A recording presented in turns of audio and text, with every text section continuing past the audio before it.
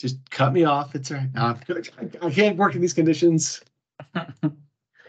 Such a prima donna. That's right. He's gonna get a big head, now that he's running the podcast all by himself, or at least that's what people think. We know he's just Suzanne is running the podcast. Yeah. I just talk.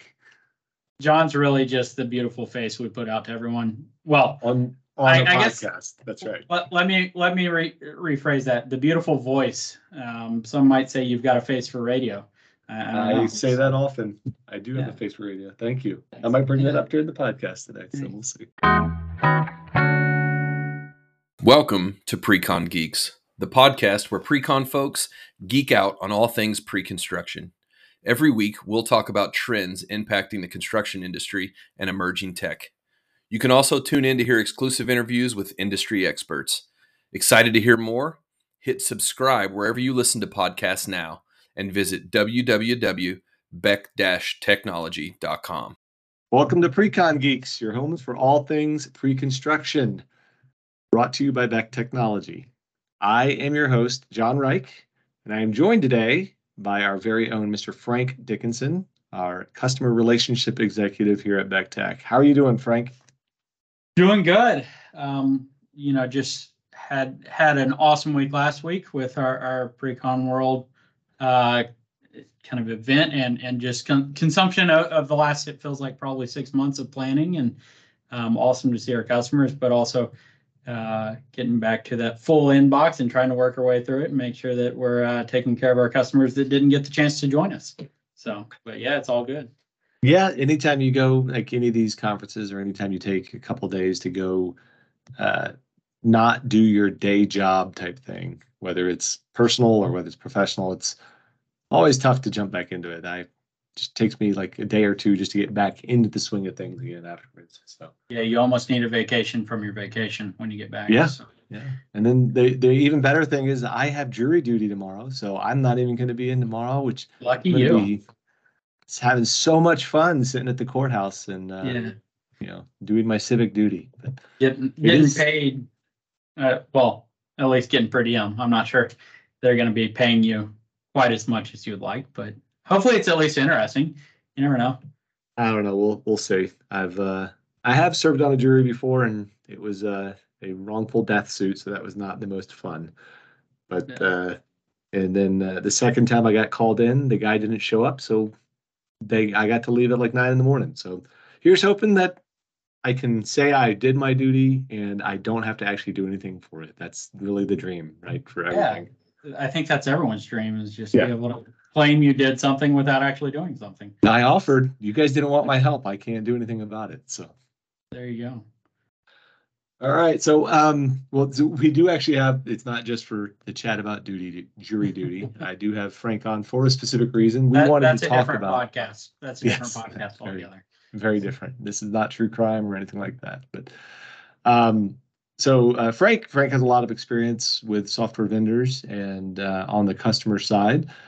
And we wanted to talk about how to best make your relationship with your software vendor the best relationship you can have, and how to get the most out of that relationship. So first off, like, Frank, where do you think things go wrong? I'm going to start there, and then what can we do right? Like, where do you think things go wrong when you start working with a vendor? Well, I mean, I think there's kind of two sides to that coin. Is like, okay, there's the vendor side, and are they engaged with their customers? Are they making sure that they're using the software, that they're, trained and that they have the resources available to them. And then I think the other side of it is, are you continuing your education? Are you continuing to push that vendor to make their software better, to give you resources to learn things, to actively engage with you? And I think kind of both those have to play in, but certainly as a consumer of a software, I think, it's great. You sign a contract, there's all this excitement and woo, we got a new software that's going to make our life better. And you start going through implementation and there's all this momentum.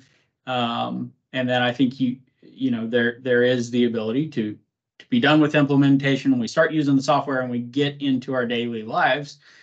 and then we stop learning about the software. Well, I don't know many software companies that are still around. There are some that are kind of legacy solutions, but most software companies are still putting out new features and functionality and growing. And I think as a consumer of those, it is your responsibility to your company to get the most out of that. And so, you've got to leverage that software vendor to give you those resources. I always use the phrase when I'm talking to our customers, like, be a squeaky wheel. And I think to some degree, you have to be squeaky to your software vendors. If there's something it can't do, you got to let them know. And maybe it's just because you don't know how to do it, or maybe it's a product enhancement, or maybe it's a workflow. And so to me, to get the most out of any relationship, you've got to communicate, and you've got to ask, and you've got to be afraid to push on people, which I'm probably going to regret telling our customers to push on us. I'm going to refer them to you, Frank. It's okay. Yeah, exactly. I'll make sure and give you John Reich's home address and cell phone number later at the end of this podcast, so you can push on him. That will Suzanne will take that out and post. It's okay. Yeah. We'll get that taken care of. I think actually the best kind of analogy for this is you talked about making sure that you're up to date on what it can do. And really, if you look at like just your iPhone, for example, or what Android phone, whatever phone you get, there are so many different things you can do with that. And if you aren't keeping up to date with every year, whenever they make updates and how it changes and what they add to it, you're not going to get any use out of it, or nearly the amount of functionality and use out of it that you can get, for sure. But I also think like there's some easy ways to go find that. You can go Google, you can say, hey, I wonder if it can do this. If you just Google or look up on Reddit or anything, like, can I do this on my phone? You likely can. And I think that's kind of there's so many little tools and functions that you don't see. And that I think that goes for just about every piece of software. If you go to your Windows computer and you say, I wanted to see if Windows can do this, like my son was, he's showing me stuff all the time about, oh yeah, you can have your Windows computer just set up with this automation and do that. And those kind of things are everywhere. And your software vendor should be helping you, guide you through that process. And I think that's really the differentiator, is that a true partner will help guide you through that and show you what these new features are, so that you're not just kind of Googling and going on Reddit or relying on your 15-year-old to tell you about it. Although relying on your 15-year-old might be a really good strategy as well, because they're technology native. They grew up with technology. But in terms of 100%. But to be fair, he knows nothing about estimating software. So he's not going to help me on that side. So, well, you could change that. That's all I'm going to say is you. That is true. That is true. So, but no, I think, Google, Reddit, like all those are great resources, especially if you're trying to figure things out. But I also think like this may even take a step back to evaluating, which we were talking about. It is a whole nother kind of process, and maybe a whole nother episode we should do. But I think evaluating a software vendor isn't just the technology as it stands today. It isn't just, their customer references. It's looking at their website and seeing what resources are out there and are they actively evolving. I know one of the things that gets me excited about what we do here, and, obviously I'm biased and I've drank the Beck Tech Kool-Aid, but one of the things that gets me excited is we have an awesome community of users. We have an awesome help center. We've got people on staff that are constantly putting out training videos. And when I look at other softwares, we, as a organization, we just kind of transitioned earlier this year to a new proposal software to create contracts and amendments and all that. Mm-hmm. It wasn't just about the core functionality. It was about, okay, what are the resources? What is support like? Can I self-service myself, but also do they keep us up to date on what's going on? And in the end, we chose one that not only had those things and had cool features and everything, but also they push us to meet with them consistently, right. Which, partnership's one of those words that I think has lost a lot of meaning, especially when you're talking about software, because every company uses it. But the ones that actually use it and follow through are the ones that I think are valuable to you. And it's like a marriage. I mean, you've got to have both sides pushing each other. And I think any way you can push your software vendors just means in the future you'll have a much better software coming out of that vendor. So Yeah, I think that's a good. You brought up the word partnership. I think that's a good way of looking at this. Is I think your best software vendors, your best relationship software vendors are built around a partnership and making sure that you guys are both bringing something to the table to make it the most successful it can be. So on that, what do you think as a good partner you should do? So if I'm buying a piece of software, if I bought a piece of software and I'm implementing that and I'm trying to roll it out to my company, what are the things I need to be doing with my vendor to give them that value so that they'll see me as a valued customer? Yeah, I mean, I think number one is both sides should kind of have an idea of what success looks like before you really even start implementing. So if you know what success looks like on your side and they know what success looks like to you, you can both work cohesively towards that. And I think that's hugely important to ensuring you're getting the most out of it. And then really just making sure that when you hit issues, you're not just sitting there. I use the term suffering in silence, but you're sitting like you hit an issue, let them know, because at least from our side as a vendor, unless we know about it, we don't have a red flag that just pops up in front of support and says, "Hey, this estimator's computer crashed." Like we don't know about it until you tell us. And the best way to help us catch bugs or help your software vendor catch bugs and make the product better is to be communicative, to tell them when things don't work or things feel clunky. I think a lot of times we get in this habit of, oh, I don't have time to do that. And sometimes you really don't. You're trying to get a bid out the door, you're trying to meet a deadline, you just don't. But doing anything and everything you can to then go back and report that is hugely important so you don't hit it the next time you have something due. I mean, to me, those are the best customers. Is and Mo may not agree. Is like it's the ones that are always hitting him up and saying, "Hey, like this isn't working how we expect it to, or how it worked in the past, or this feels clunky or weird." And so I think that's how we progress as a company. Is our best customers tell us, how we can improve. So Yeah, I would say it's not just how we can improve, but like you said, the suffering in silence thing. Don't like one of the things that and this is back whenever I was on the GC side. I was one of the early adopters of Destiny, and I would figure out workarounds for lots of things. And it's like, okay, well, this isn't doing what I want, but I'll make it work and I'll figure something out. That's really not being a good partner at all, because yeah, I'm not giving the good feedback of this is what needs to improve. And I think that's really what we need to make sure you're doing as a partner is give us that feedback.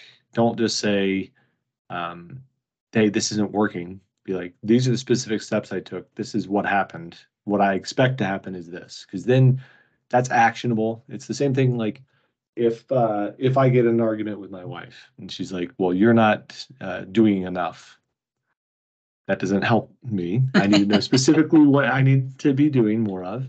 And that's just being specific and using specific language can help quite a bit in terms of solving those problems. And so I think that's one thing I would really say. If you're going to be a partner to your vendor or partner to any client or partner to any customer, um, being specific and giving specific feedback of what you need and how you need it is critical to that. yeah, I think you hit on something that I want to touch on is like you said, if you want to be a good partner to your vendor, like that to me has like such a heavy like connotation to it of like, oh, I've got to be. It's really not like this huge lift. I mean, even as simple as sending an email to say, hey, like I hit this bug, or I was having issues doing this, here it is, and off to the races. Like that even helps us. It doesn't have to be like I attend every, webinar and I am actively engaged in an advisory board. Like, yes, we want those customers and they're awesome and great, but you don't have to have that full level of I'm taking hours out of my week to engage with back tech. It can be as simple as an email. Obviously we want to meet with you quarterly at a minimum. And so just bringing those things up even then helps us tremendously.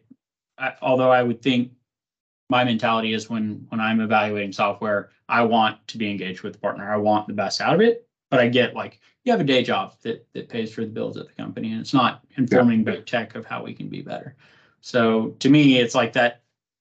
In my mind, partnership is such a heavy thing, but it doesn't have to be. It can be as simple as report things when they break. To your point, like if you've got a workflow that you've developed to get around something that doesn't work the way you want, like let us know about it. Maybe we have a better way even that we can inform you already and help simplify that.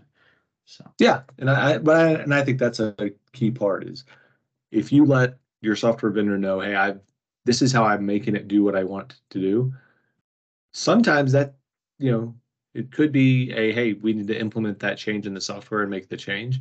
Sometimes it could be, oh, well, we have a way to do that. It's just not what you intuitively did, but here's the path you can get to. And I run into that a lot with a lot of my clients is, oh, we can get you to that same end goal. If you want that end goal, we can get you there. If you want to go that path, that's a different path than we've devised. We can get you there a different route. And more often than not, most of the time, I would say everyone's like, oh, okay, well, if I can get the same end goal, that's all I care about. Because that's really what most people want is they want the result. They don't care what path they take to get there. And I think that's probably something that you need to be doing as a good partner is to be less constricted with what path you're going to take and be open to new solutions. I think that's a key part. And that's goes for both sides. The vendor and the client. Yeah, I think approaching it with that open mind of like knowing your end goal. And I think that's why in my head, one of the first steps when you enter into that is creating that kind of picture of what success looks like.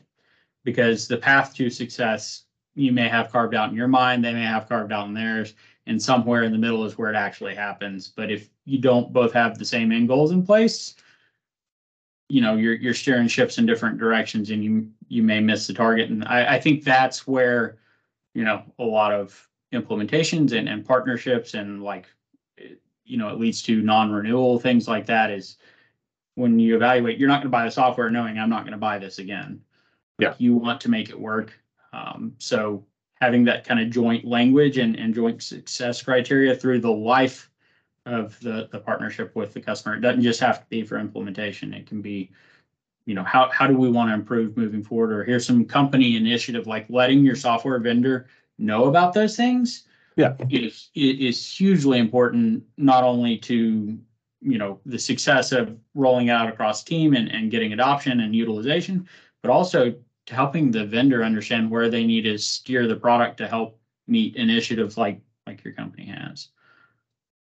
Yeah, I think again, it's the same kind of thing. If you're going to give feedback on ways the product can be improved, we can help give feedback on ways we can help your company at the same time. And like, hey, here's a good metric that we feel that, we feel is a good measurable, because we see a lot of different companies on the software side, right? We've got hundreds of customers.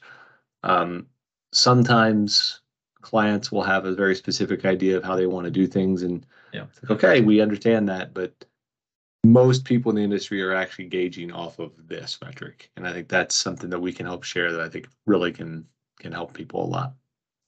100%. And the other thing is also let us know or let your vendors know if they're not being good partners to you. Yeah, that's another thing. Is it's just like marriage. If you're not being a good spouse, or you think your spouse isn't being a good spouse, I mean, it's kind of the same way. Is like if you don't communicate it, they're never going to know. So I'm sure we'll get tons and tons of letters about how great we are after this goes on. But if there is something we could do better, let us know. Like we want that open, candid feedback. It's how we improve. It's how we get better. I think one of the things that excites me about our culture is the fact that we're always kind of doing postmortems and looking back and seeing how we can improve our processes. And so I think part of being a good partner, whether you're on the vendor side or the customer side, is like telling each other how you can improve and how you can better support each other. So absolutely. Yeah, very important. Again, communication. Just about every topic we talk about is all about communication. That's really what it is. It's a communication industry, all everywhere. Yeah, exactly. Well, thank you very much for coming on, Frank. I appreciate you coming on and chatting with me, and we might have you on in the future, and we'll talk about software selection. See how I'm all for it. We'll see how many views this or listens this gets. Maybe you'll have me back. Maybe you won't. No views. This is a face for podcast, Frank. This is Yeah. this is not a we do not want video chat. No. Yeah. Well, there's a reason, I'm wearing the Dumb and Dumber tuxedo right now, as I thought this was a visual medium, but I guess not. So Yeah. No, and no one knows the wiser, so they can confirm or deny. So that's exactly. works out well. So, well, Again, awesome. thank you for coming on. And for anyone listening, if you would like to be on the podcast or like to suggest a topic to us, please email us at precongeek@beck-technology.com. You can also visit our website, www.beck-technology.com, and check everything out about us, or go onto our community and leave some feedback as to what we need to be talking about here. So, as always, thank you for listening and have a great day.